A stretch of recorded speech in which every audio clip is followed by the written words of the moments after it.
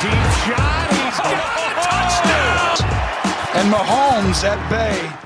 The Tampa Bay Bucks, Super Bowl 55.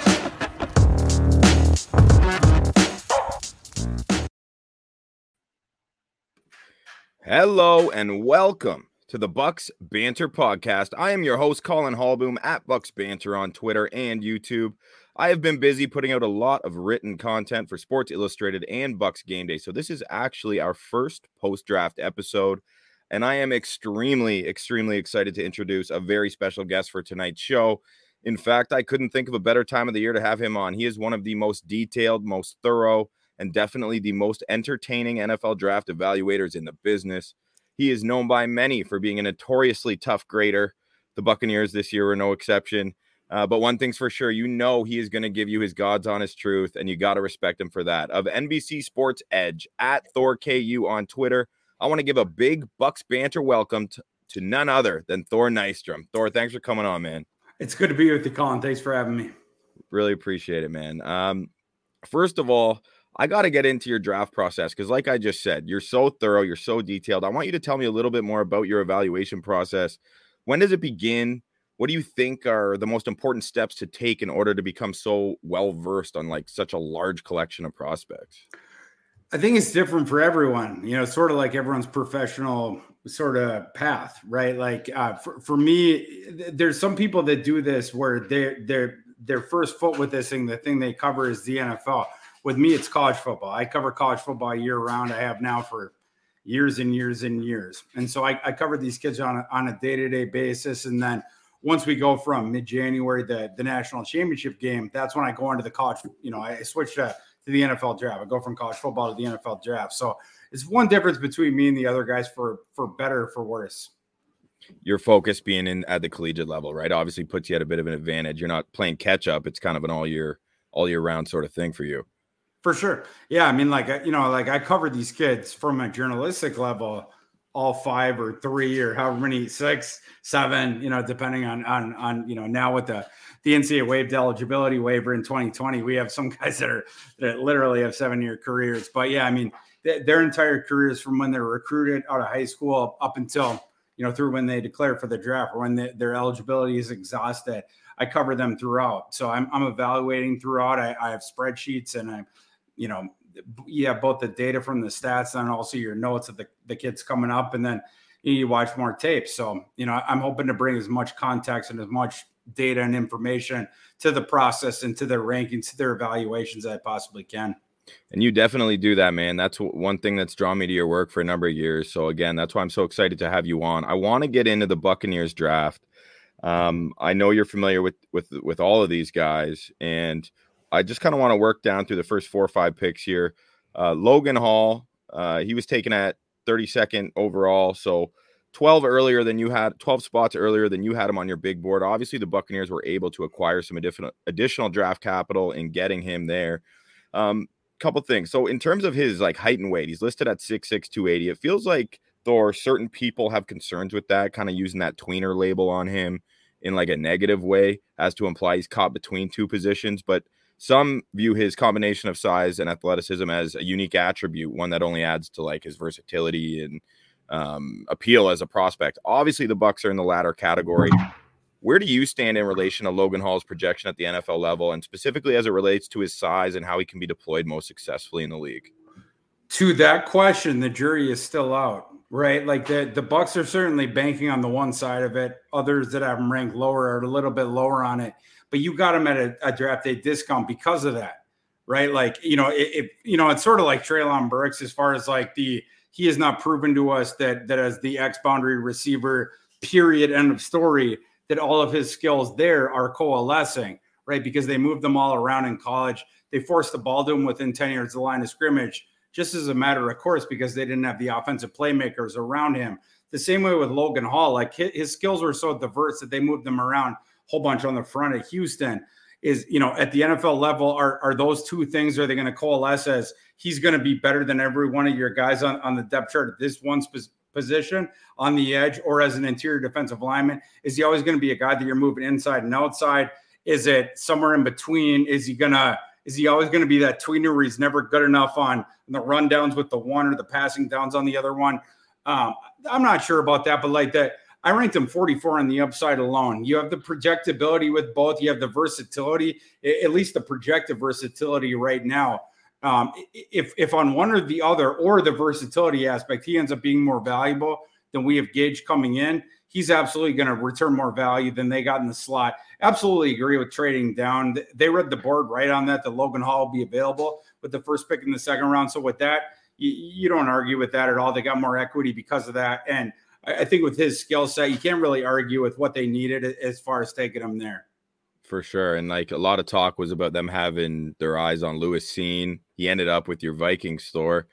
You happy about that pick for the Vikes, or how you feeling about Lewis Cine? I was, yeah. Like, you know, when the Vikings traded down from 12 to 32, especially with the division rival, you know, the first thing you do, you consult the Jimmy Johnson trade chart, or the Rich Hill one, which was one of the offshoots. And both of them had shown that the Vikings hadn't gotten as good a value with that pick that you would have liked to have gotten in the draft, you know, in the draft day trade, you know, in comparison to some of these years that we've seen recently. But the one thing that people need to understand is this class, of course, you know, people had heard top 10, top 15. It wasn't quite as top heavy as some of these classes we'd seen recently. Whereas the rounds 2 to 5, we knew and we had heard that was going to be sort of the power alley of this class, in part because of the 2020 NCAA eligibility waiver, where last year we had 1/3 the usual declarees of a usual class.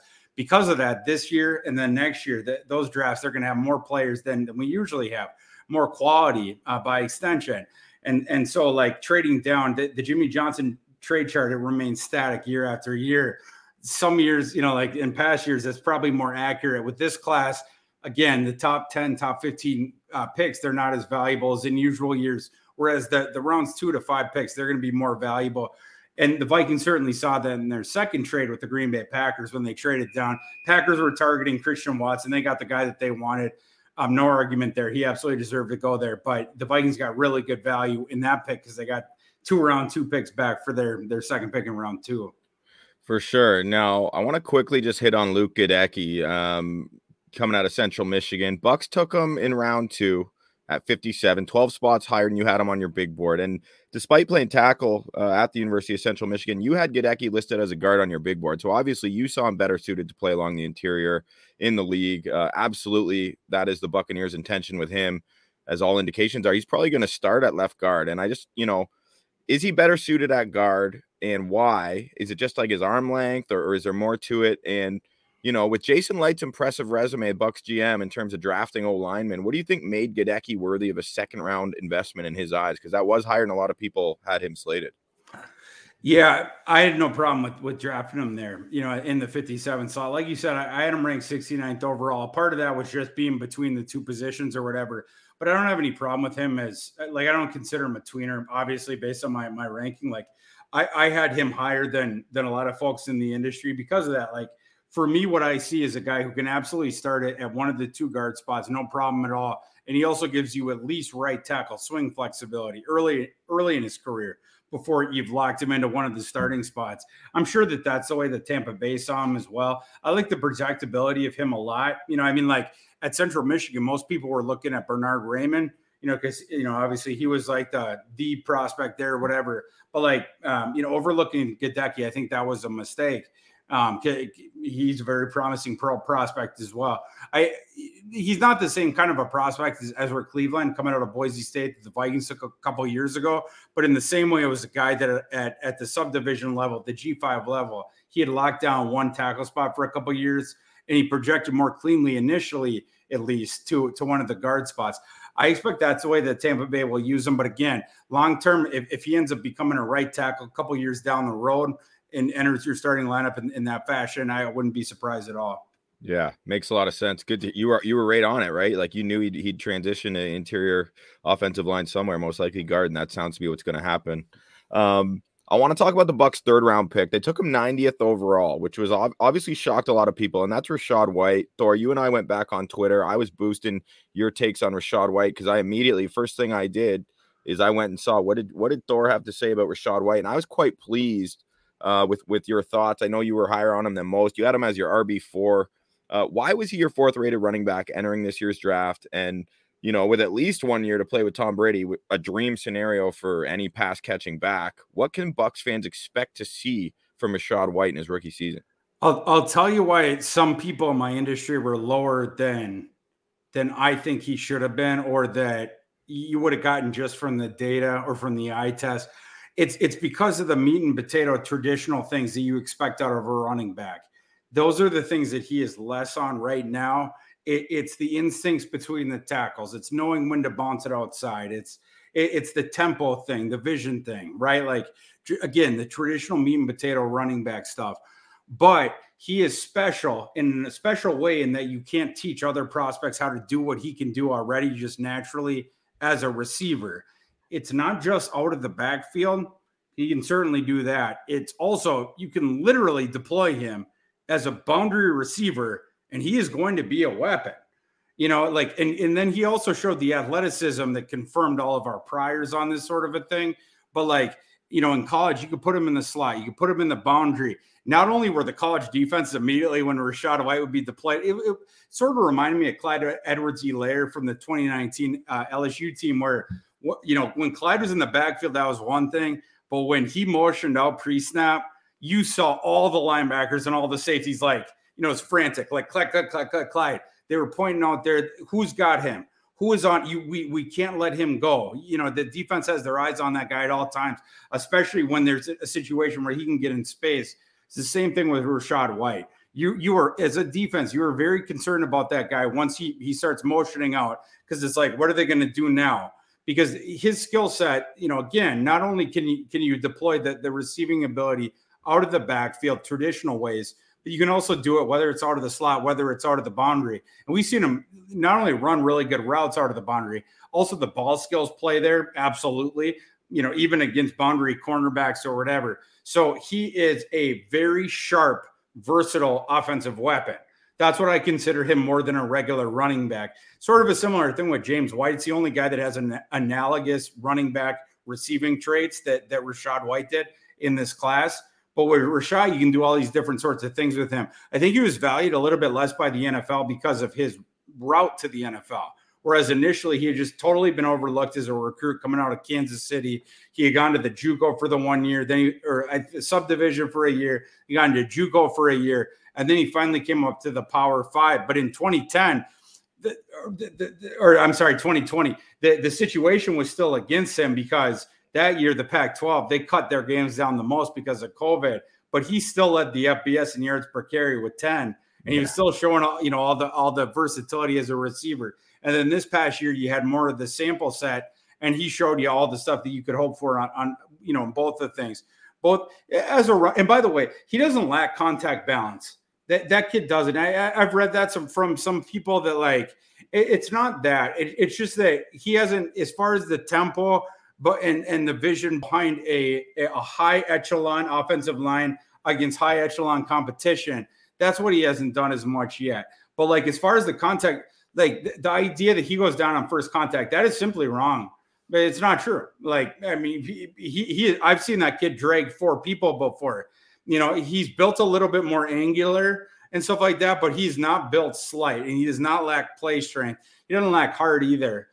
He's a very diversified kid. He just does not have the catalog of tape that some of these other running backs do. I think that's why he was available where he was.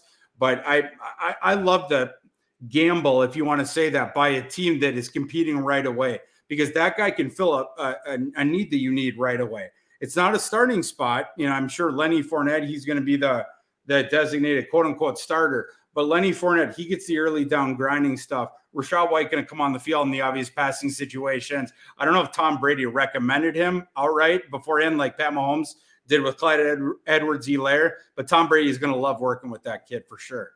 Love it. That's great to hear, man. And I like it. I think the Bucs are in a great position to take, like you said, not so much a gamble, but a shot on a guy whose ceiling could be astronomical in the right system. And I think the Buccaneers could provide him the right system.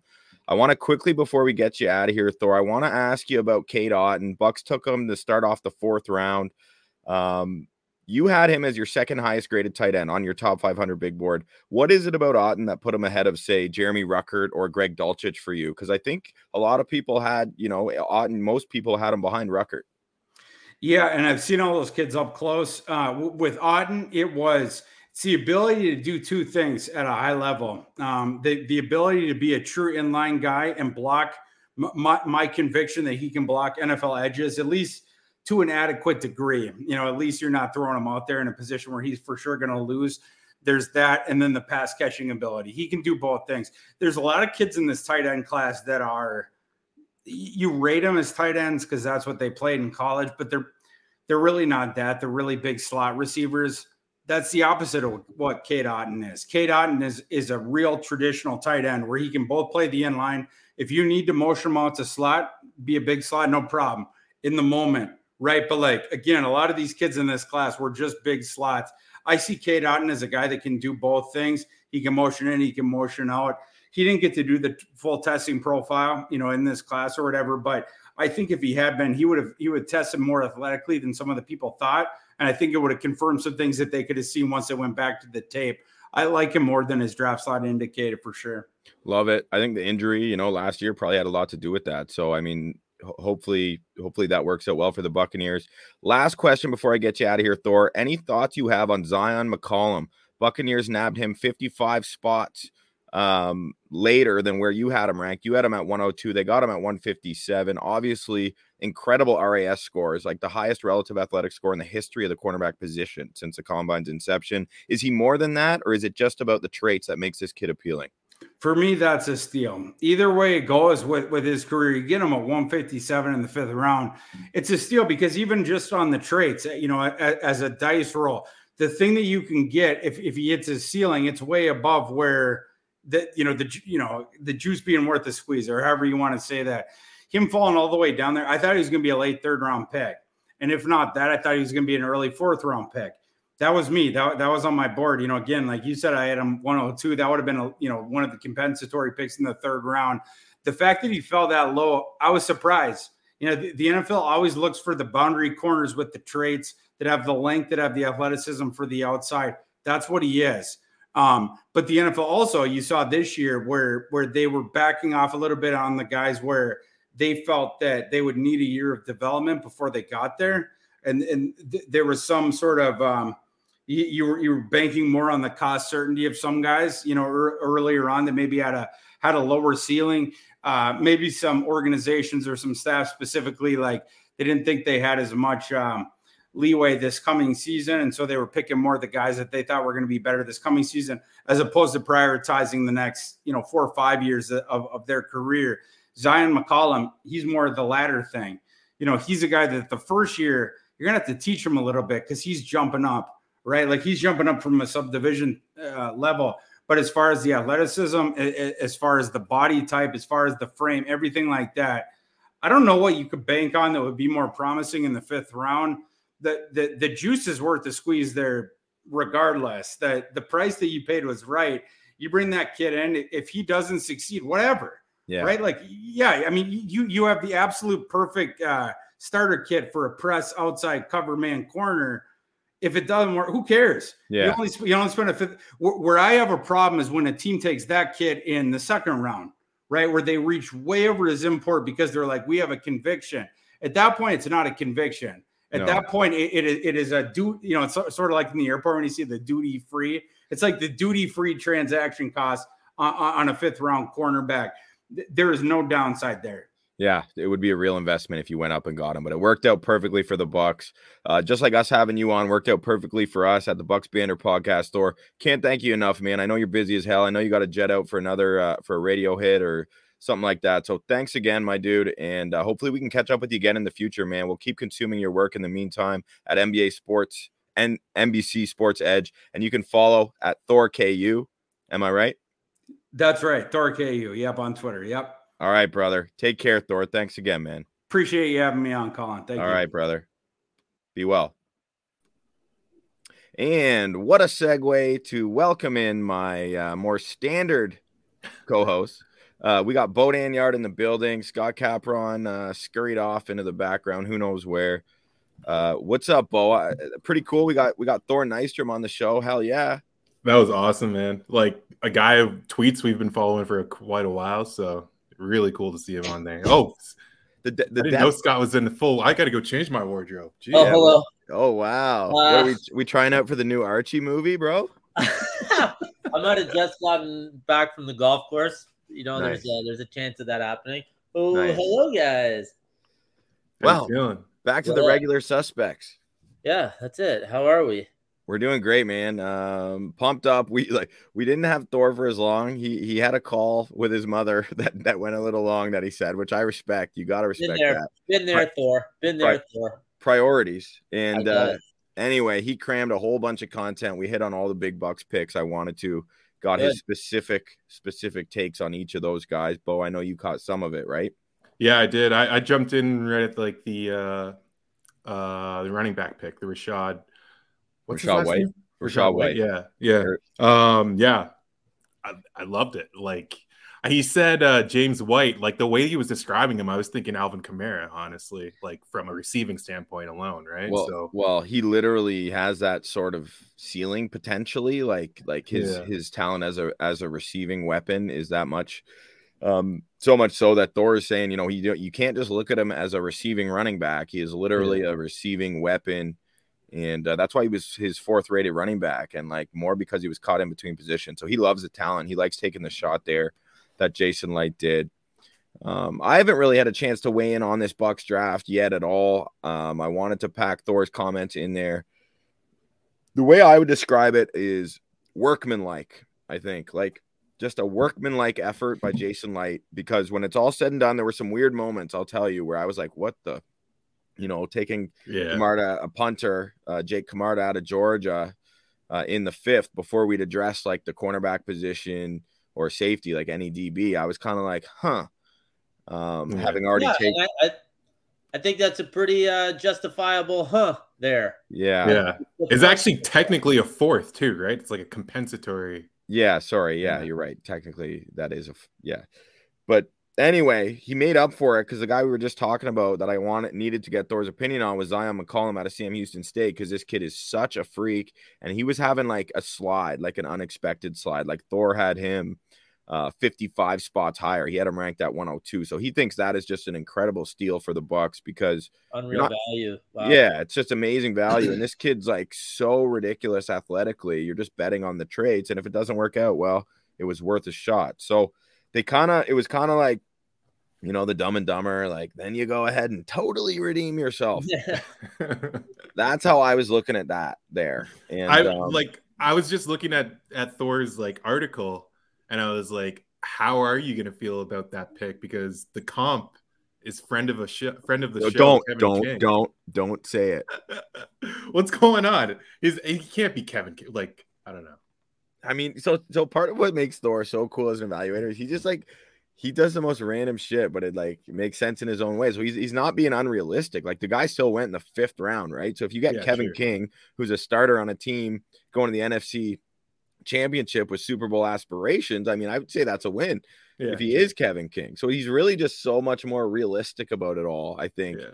And when you read Thor's work, he also just has amazing like analogies and comparisons, and just the way he describes the traits or the on-field attributes of a player, I find is so unique. So that's why he's always been one of my favorite evaluators, and why it was so cool to get him on the show. Yeah, that duty free line that just like caught my attention. I was like, wait, that makes a lot of sense. Like everybody's been in that position where you're like, you're at the gate, you got a little bit extra time, and you're like, oh, I can grab something on the way out. So yeah, like in terms of the Bucks draft, overall they addressed almost every position you wanted them to. They got Logan Hall, who's a guy who, there's a good chance they were going to take at 27 anyway. You add 2 picks in the middle rounds that Jason Light identified as a strength of this draft. You got to take that as a win. Thor agreed on that. So we'll see what the Bucks can do with Logan Hall. And I think one thing that needs to be talked about is the fact that suspicions are there's a good chance that Ndamukong Suh will not be back now, and like Rob Gronkowski is more likely of the two. Maybe they use those assets elsewhere. I can't speak to that for sure, but That seems to be the chatter coming out of some well-connected Bucks guys' mouths. Just How do you feels feel that about that? way, even from an outsider's perspective, that something with Sue would have happened by now. We would have had some sort of indication one way or another. It just seems like, I don't know, they're just kind of letting it fade away, and then he's going to sign somewhere else. Who knows? That's just from an outsider's perspective what it feels like. For sure. And I mean, yeah, Rachaad White, exciting. Luke Gadecki, Thor had no issue with Luke Gadecki either. In the second round at pick 57, like Hart, he described himself as a glass eater. I mean, I've written articles about all these guys, like my initial thoughts. So if anyone wants to check any of those out, you can find them over at bucksgameday.com. It was a busy weekend for me, but it was a hella good time, as they say on the West Coast. And, yeah, I was gonna say, you're like you opened this by saying I didn't have a time through. I wasn't able to like weigh in. I was like, I'm pretty sure I read like 10 articles or something. Yeah. You've weighed in. I meant like I didn't have the time to do it. This is our first draft pod. Yeah, post draft pod. That's what I was saying. So like all my time was focused on writing. The draft as a whole, though, fellas, wow, like some crazy stuff went down, man, and like unreal. Couple teams just either to their reputation, like I think we got to just kind of categorize, and you dispute this if I'm wrong or throw someone else in the mix. I just generally want to say what the New York Jets did is mind-bogglingly impressive, what Joe Douglas did there, because it's one thing to have, you know, a couple picks in the first round, a couple picks in the top 15, top 10, which they had. It's kind of hard to mess that up. But then to go ahead and to trade back up and get a Jermaine Johnson at 26, and then to go ahead and get Breece Hall in the second round, go up and get him, you're adding maybe the four best players at four respective positions to a team that already has accumulated some talent. I mean, that just stands out to me.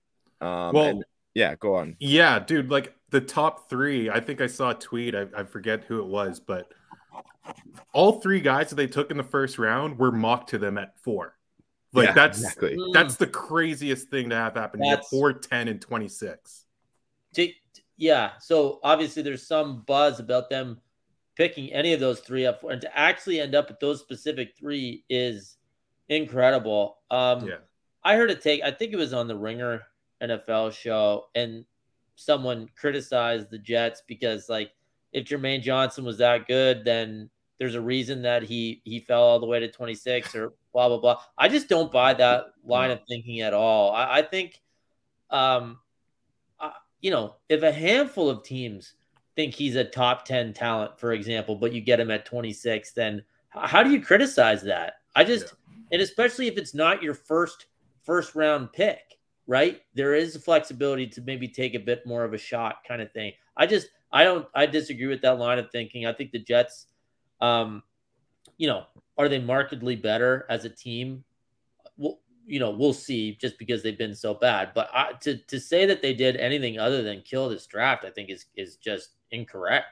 Yeah. And then they got Jeremy Ruckert as well, who is like a guy I had higher on my board than Cade Otton, who I was super pleased to see that Thor had ranked below Cade Otton. So that's nice if you think of the 4th round value for the Bucks. But so that's another position. They got maybe a top 2 guy at his position. Just unbelievable. So, Scotty, what you're saying in terms of like, how much is it going to affect on the field performance right away? I don't know, but I'll tell you, that's as good of an effort as you can possibly make in one NFL draft to do it. Honestly, for sure. And those are 2 separate statements, basically, right? Because it's hard to make a huge impact, obviously, and 3 guys don't change a team. It's more of an indictment on how bad the Jets have been, but I mean, how can you not love what they did? Yeah. Love it. It. And then, so Bo's going to love this, but you got to talk about the Ravens. Oh my God, the Ravens, like, unbelievable job. They just, let me just pull up their draft because I don't have it in front of me right here. I just pulled it up too. It's almost like we can just start with the Kyle Hamilton one. I think everyone, 14. Literally everyone, even if you didn't fill out a full mock draft, the one pick that you're like locked in was Jordan Davis at 14 to the Ravens.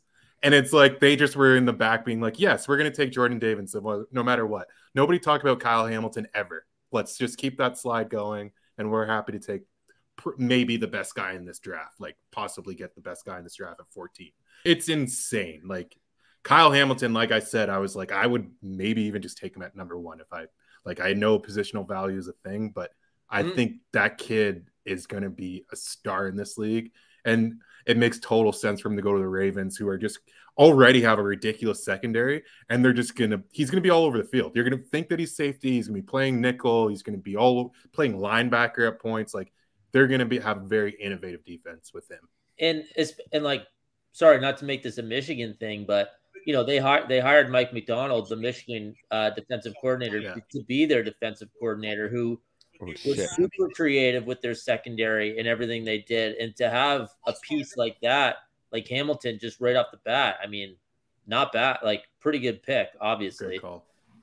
Sorry if you heard any talking there. That was my bad. I was just looking here at their draft class. Unbelievable.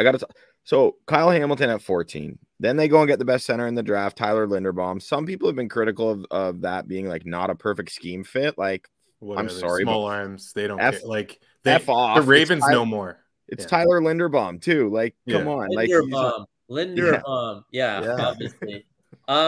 Also, they said that Linderbaum pinned Tristan Wirfs in high school in wrestling. What else do you need to know? Seriously, like that's a. I don't like how they did that to my guy Tristan Wirfs. Scott's acting like we haven't talked about this each of the last 3 episodes. I don't care. Bring it up again. You think it's easy to pin Tristan Wirfs? Yeah, roll the clip, Colin. Couldn't do it.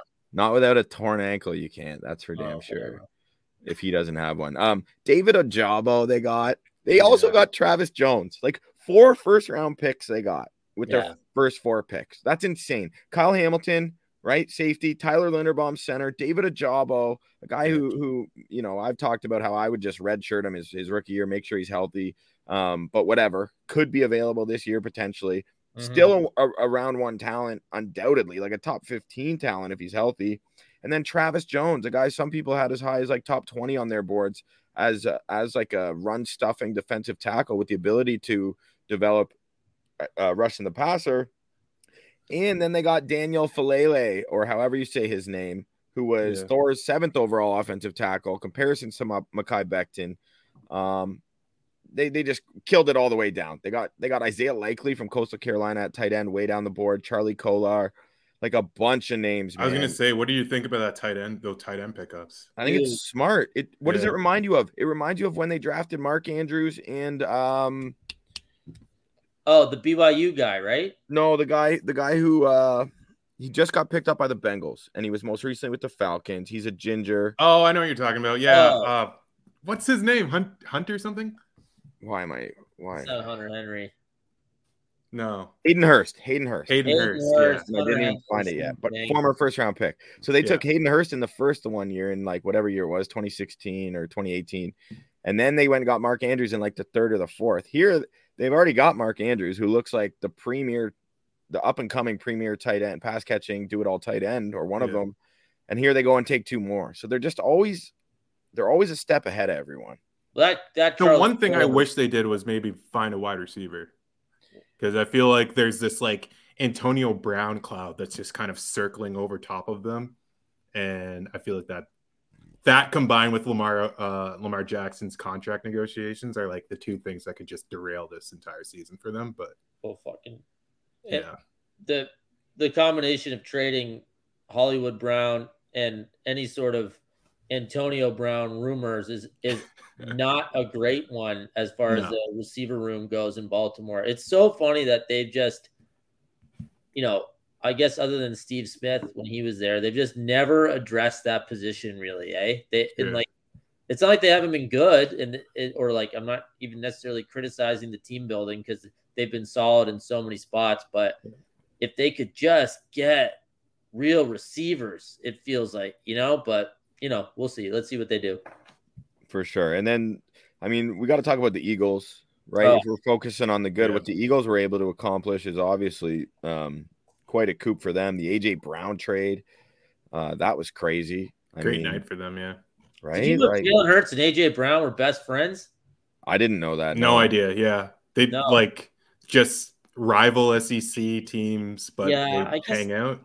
I don't get it. I don't know. Like Jalen Hurts is from Texas. I don't really understand. Like, who knows? I guess if you grow up going to camps and stuff, everyone knows each other. And I guess but I feel like we would have heard some sort of Hurts Brown, on the NFL Countdown, story or segment. But anyway, that's really cool that they're on the same team. It's weird. Like the Nakobe, I feel like it was just kind of like weird the way that they approached the draft. You know what I mean? Like I felt like they were making good moves, and then like the go up to try to steal Jordan Davis from the Ravens kind of confused me for them. Like I don't hate their defensive line. I guess those guys are only on contract for a year or two longer, but 1 year for both of them. For Javon Hargrave and for Fletcher Cox, who just re-upped on a 1 year. So. Not to mention Jordan Davis, like no one knows what his not durability, but what his stamina will be like. So they're really just trying to turn like what is already one of the best interior defensive line units into like the scariest of all time. Because on paper, that's what it is.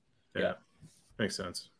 And I mean, they also managed to get Kelsey's replacement at the center position in Cam Jurgens, center out of Nebraska, who is like I think most people's second best center in the draft, undoubtedly, right? Too. So, I don't know. I like Howie Roseman.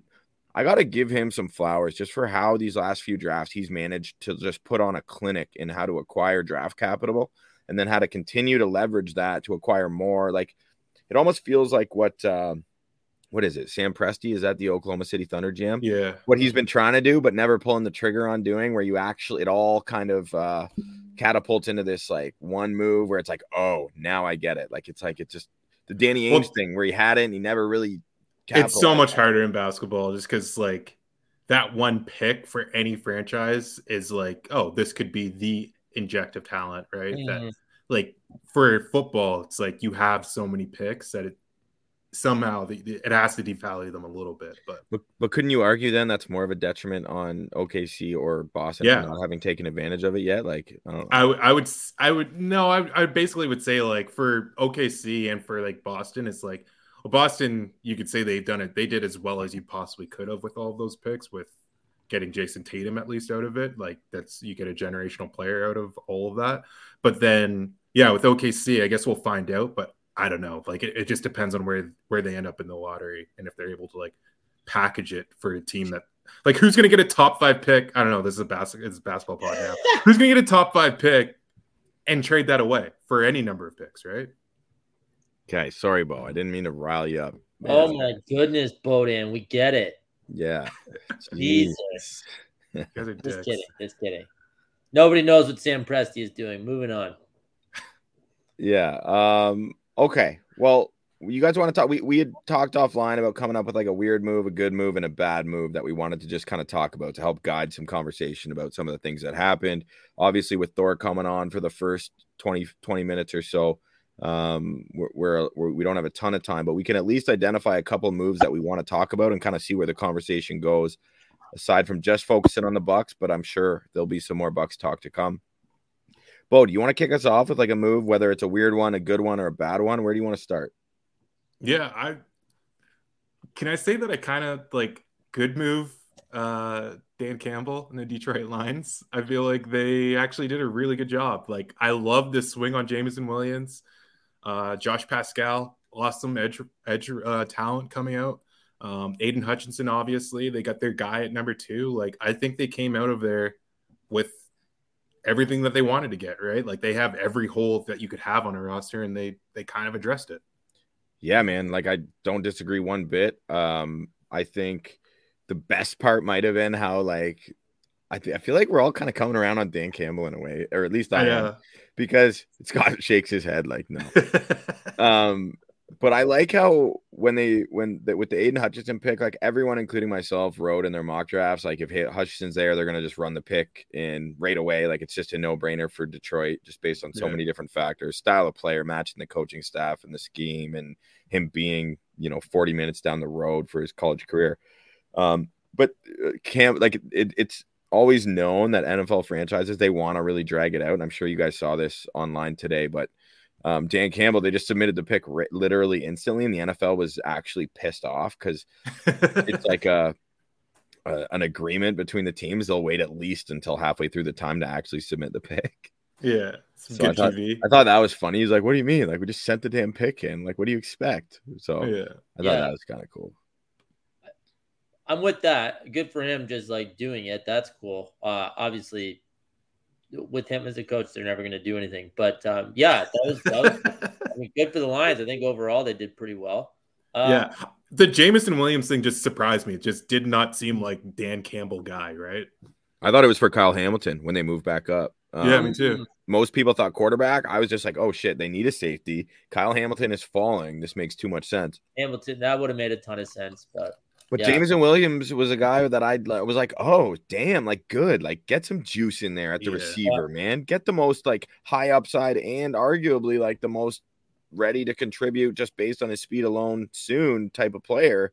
Yeah. And Jared Goff, like as bad as he is, he can throw. He knows how to play. He's got some years under his belt, so he'll be able to utilize Jameson Williams depending once he's on the field. Word is he's probably going to be on the field for training camp, which my Lions buddy was just bewildered by. That's wild. Given the injury, that was so gross. Yeah, good for him though. I mean, that's a great sign, and I hope he is. That'd be amazing if he was there for the start of the season. He wasn't exactly beaming with joy at his jersey thing with Aiden Hutchinson. The picture, he was kind of like mean. No, he was not. You saw that? But maybe he'll come to love Detroit, right? Like Little Caesars, the Red Wings, etc. It all comes around. I'm going to drop a pick that I really liked. Number 74, the Falcons taking Desmond Ridder.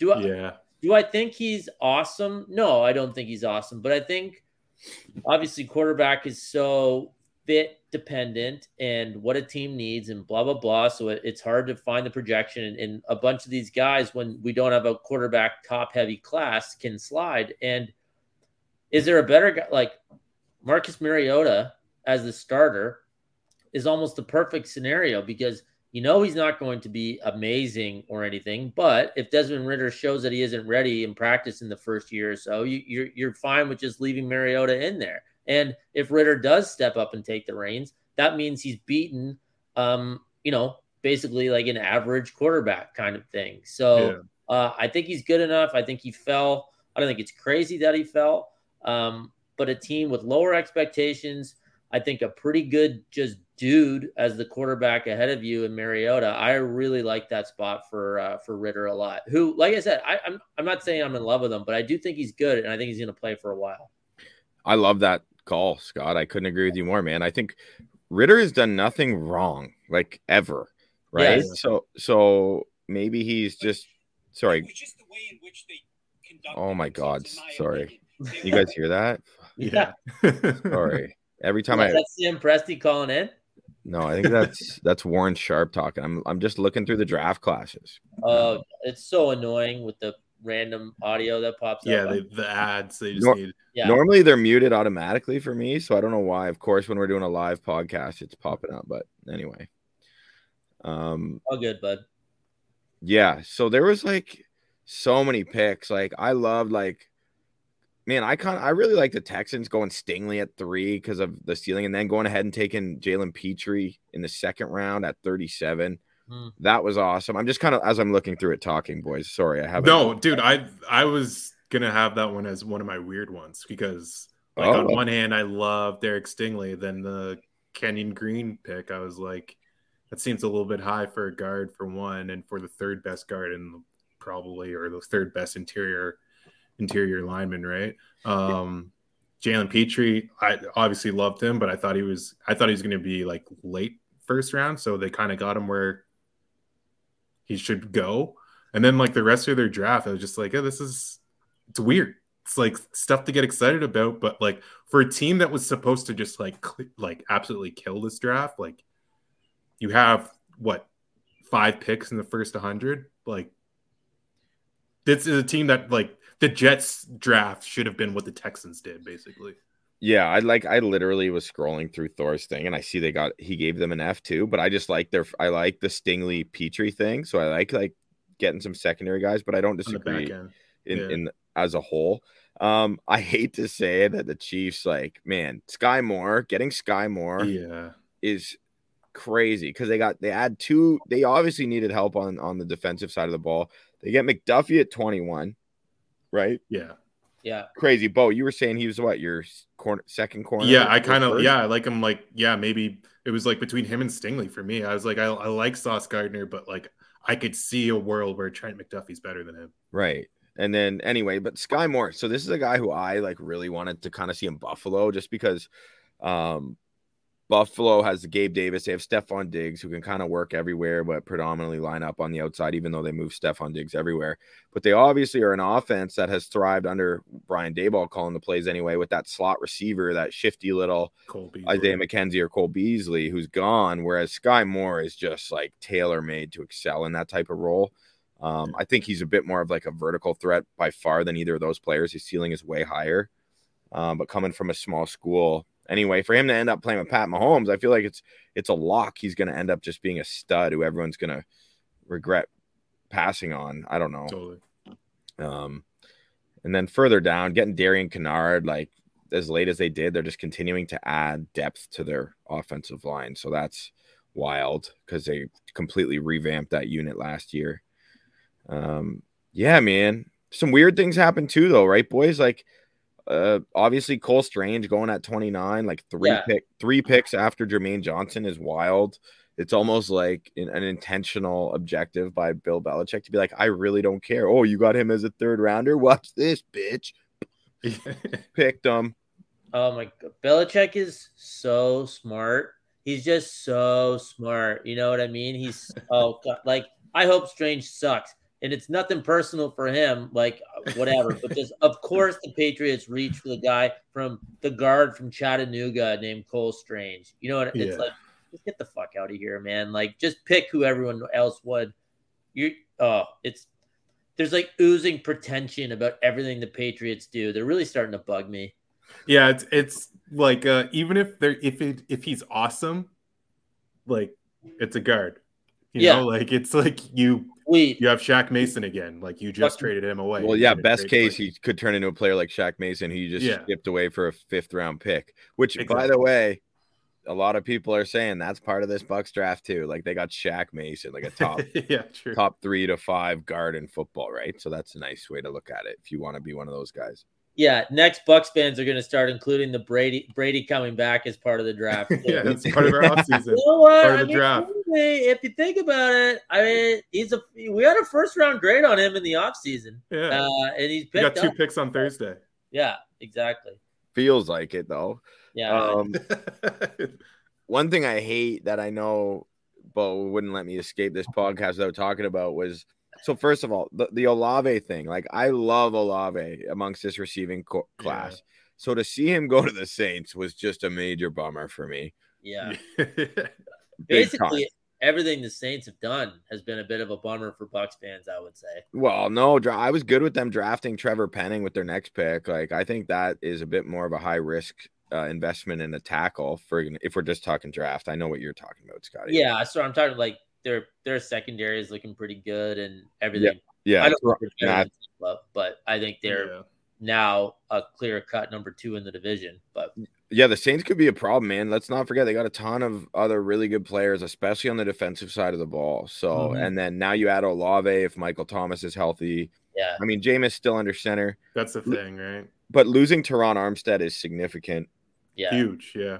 He's potentially the best left. I know Trent Williams had that year, but like Teron Armstead's body of work over the last 5 years is on par, if not higher. So I'm just realizing how much I'm going to hate that Ohio State, Michael Thomas, Chris Olave combo down on the bye. Like, just fuck off. It was like, I think Ted Ginn and Brian Hartline were both on the Dolphins at the same time. It was like, I mean, I'm sure they went 5-11. There was no reason to care about Miami, but I just hated those guys. So, all right. Just going to ship it on over to New Orleans. Easy peas. There's rumors that the Saints are also in negotiations to acquire Jeff Okudah. Oh, good. Well, he's good. Maybe play him as a receiver. He might have a shot. Yeah. I don't know. Some sort of swap for Garrett Wilson. tank for the other guy, Jackson Nagiba, the unbelievable player. We'll probably get him too. So I'd take him on the Bucks for sure. Yeah. oh my god, no kidding, he's unreal. They But brought in yeah, Urban Meyer as a consultant, Annoying. or that's a rumor. let's not put no. If Scott comes back from golf with a little extra glossy eyes, Bo, do not bring up Urban Meyer. Just don't do it. No, I'm trying to comment bait. on the I'm eyes. trying to bait here. I see that. Yeah. But yeah, Chris Olave, damn, it sucks. Because I really wanted to cheer for him at the NFL, just being one of those guys I was hyping up. So shit, like we're playing against him all the time, whatever. Fuck Chris Olave, I guess. Man, Like along the same lines for me, Jahan Dotson going to Washington. I was about to bring that up, Bo. Literally, And- like my favorite wide receiver, and he goes to like my least favorite quarterback in the league, and also everyone's least favorite owner in the league. But let me just say this: the fact they got Sam Howell in the 5th round. Okay, we got to talk about the quarterbacks. Okay, Yeah, true. Malik Willis going at whatever it was, 89 or something, like 3rd round of the Titans, is just such a steal. That can like save their draft because that is unbelievable. Like the thought that a player that talented, like it almost feels like everyone, like the GMs talked themselves into this being a shitty quarterback class to the point where it got a bit ridiculous. Like I'm surprised. Like I think everybody said that over and over again, and like for me, I was like, there's still gonna be like 3 or 4 of these guys that go in the 1st round. Like it's just gonna happen. Like they just do that. It's the NFL, and like you're right, Bo. It's just what happens, right? yeah. Like I can't believe that that's where like we got to the end of that 1st round, and everyone's just like, yeah, no quarterbacks, right? Like just pick it. We're good with that. Like what? Like I don't know. It seems I thought for sure somebody was going to move up from Malik Willis. Like I shocked. But your best bet for your boy Dotson is probably going to be if Sam Howell gets the reins at some point. And for a 5th round pick, like think of this, the friendliness of that contract for them on that rookie deal for the first 4 years. Like that's how you build a team, man. Like people are talking about Philly having all these assets. Like they're putting a hell of a football team around Jalen Hurts. So even if he is not elite of elite, he's on a really generous contract for the team, and it's allowing them to go ahead and trade for an AJ Brown. And lock him down for 20+ mil a year.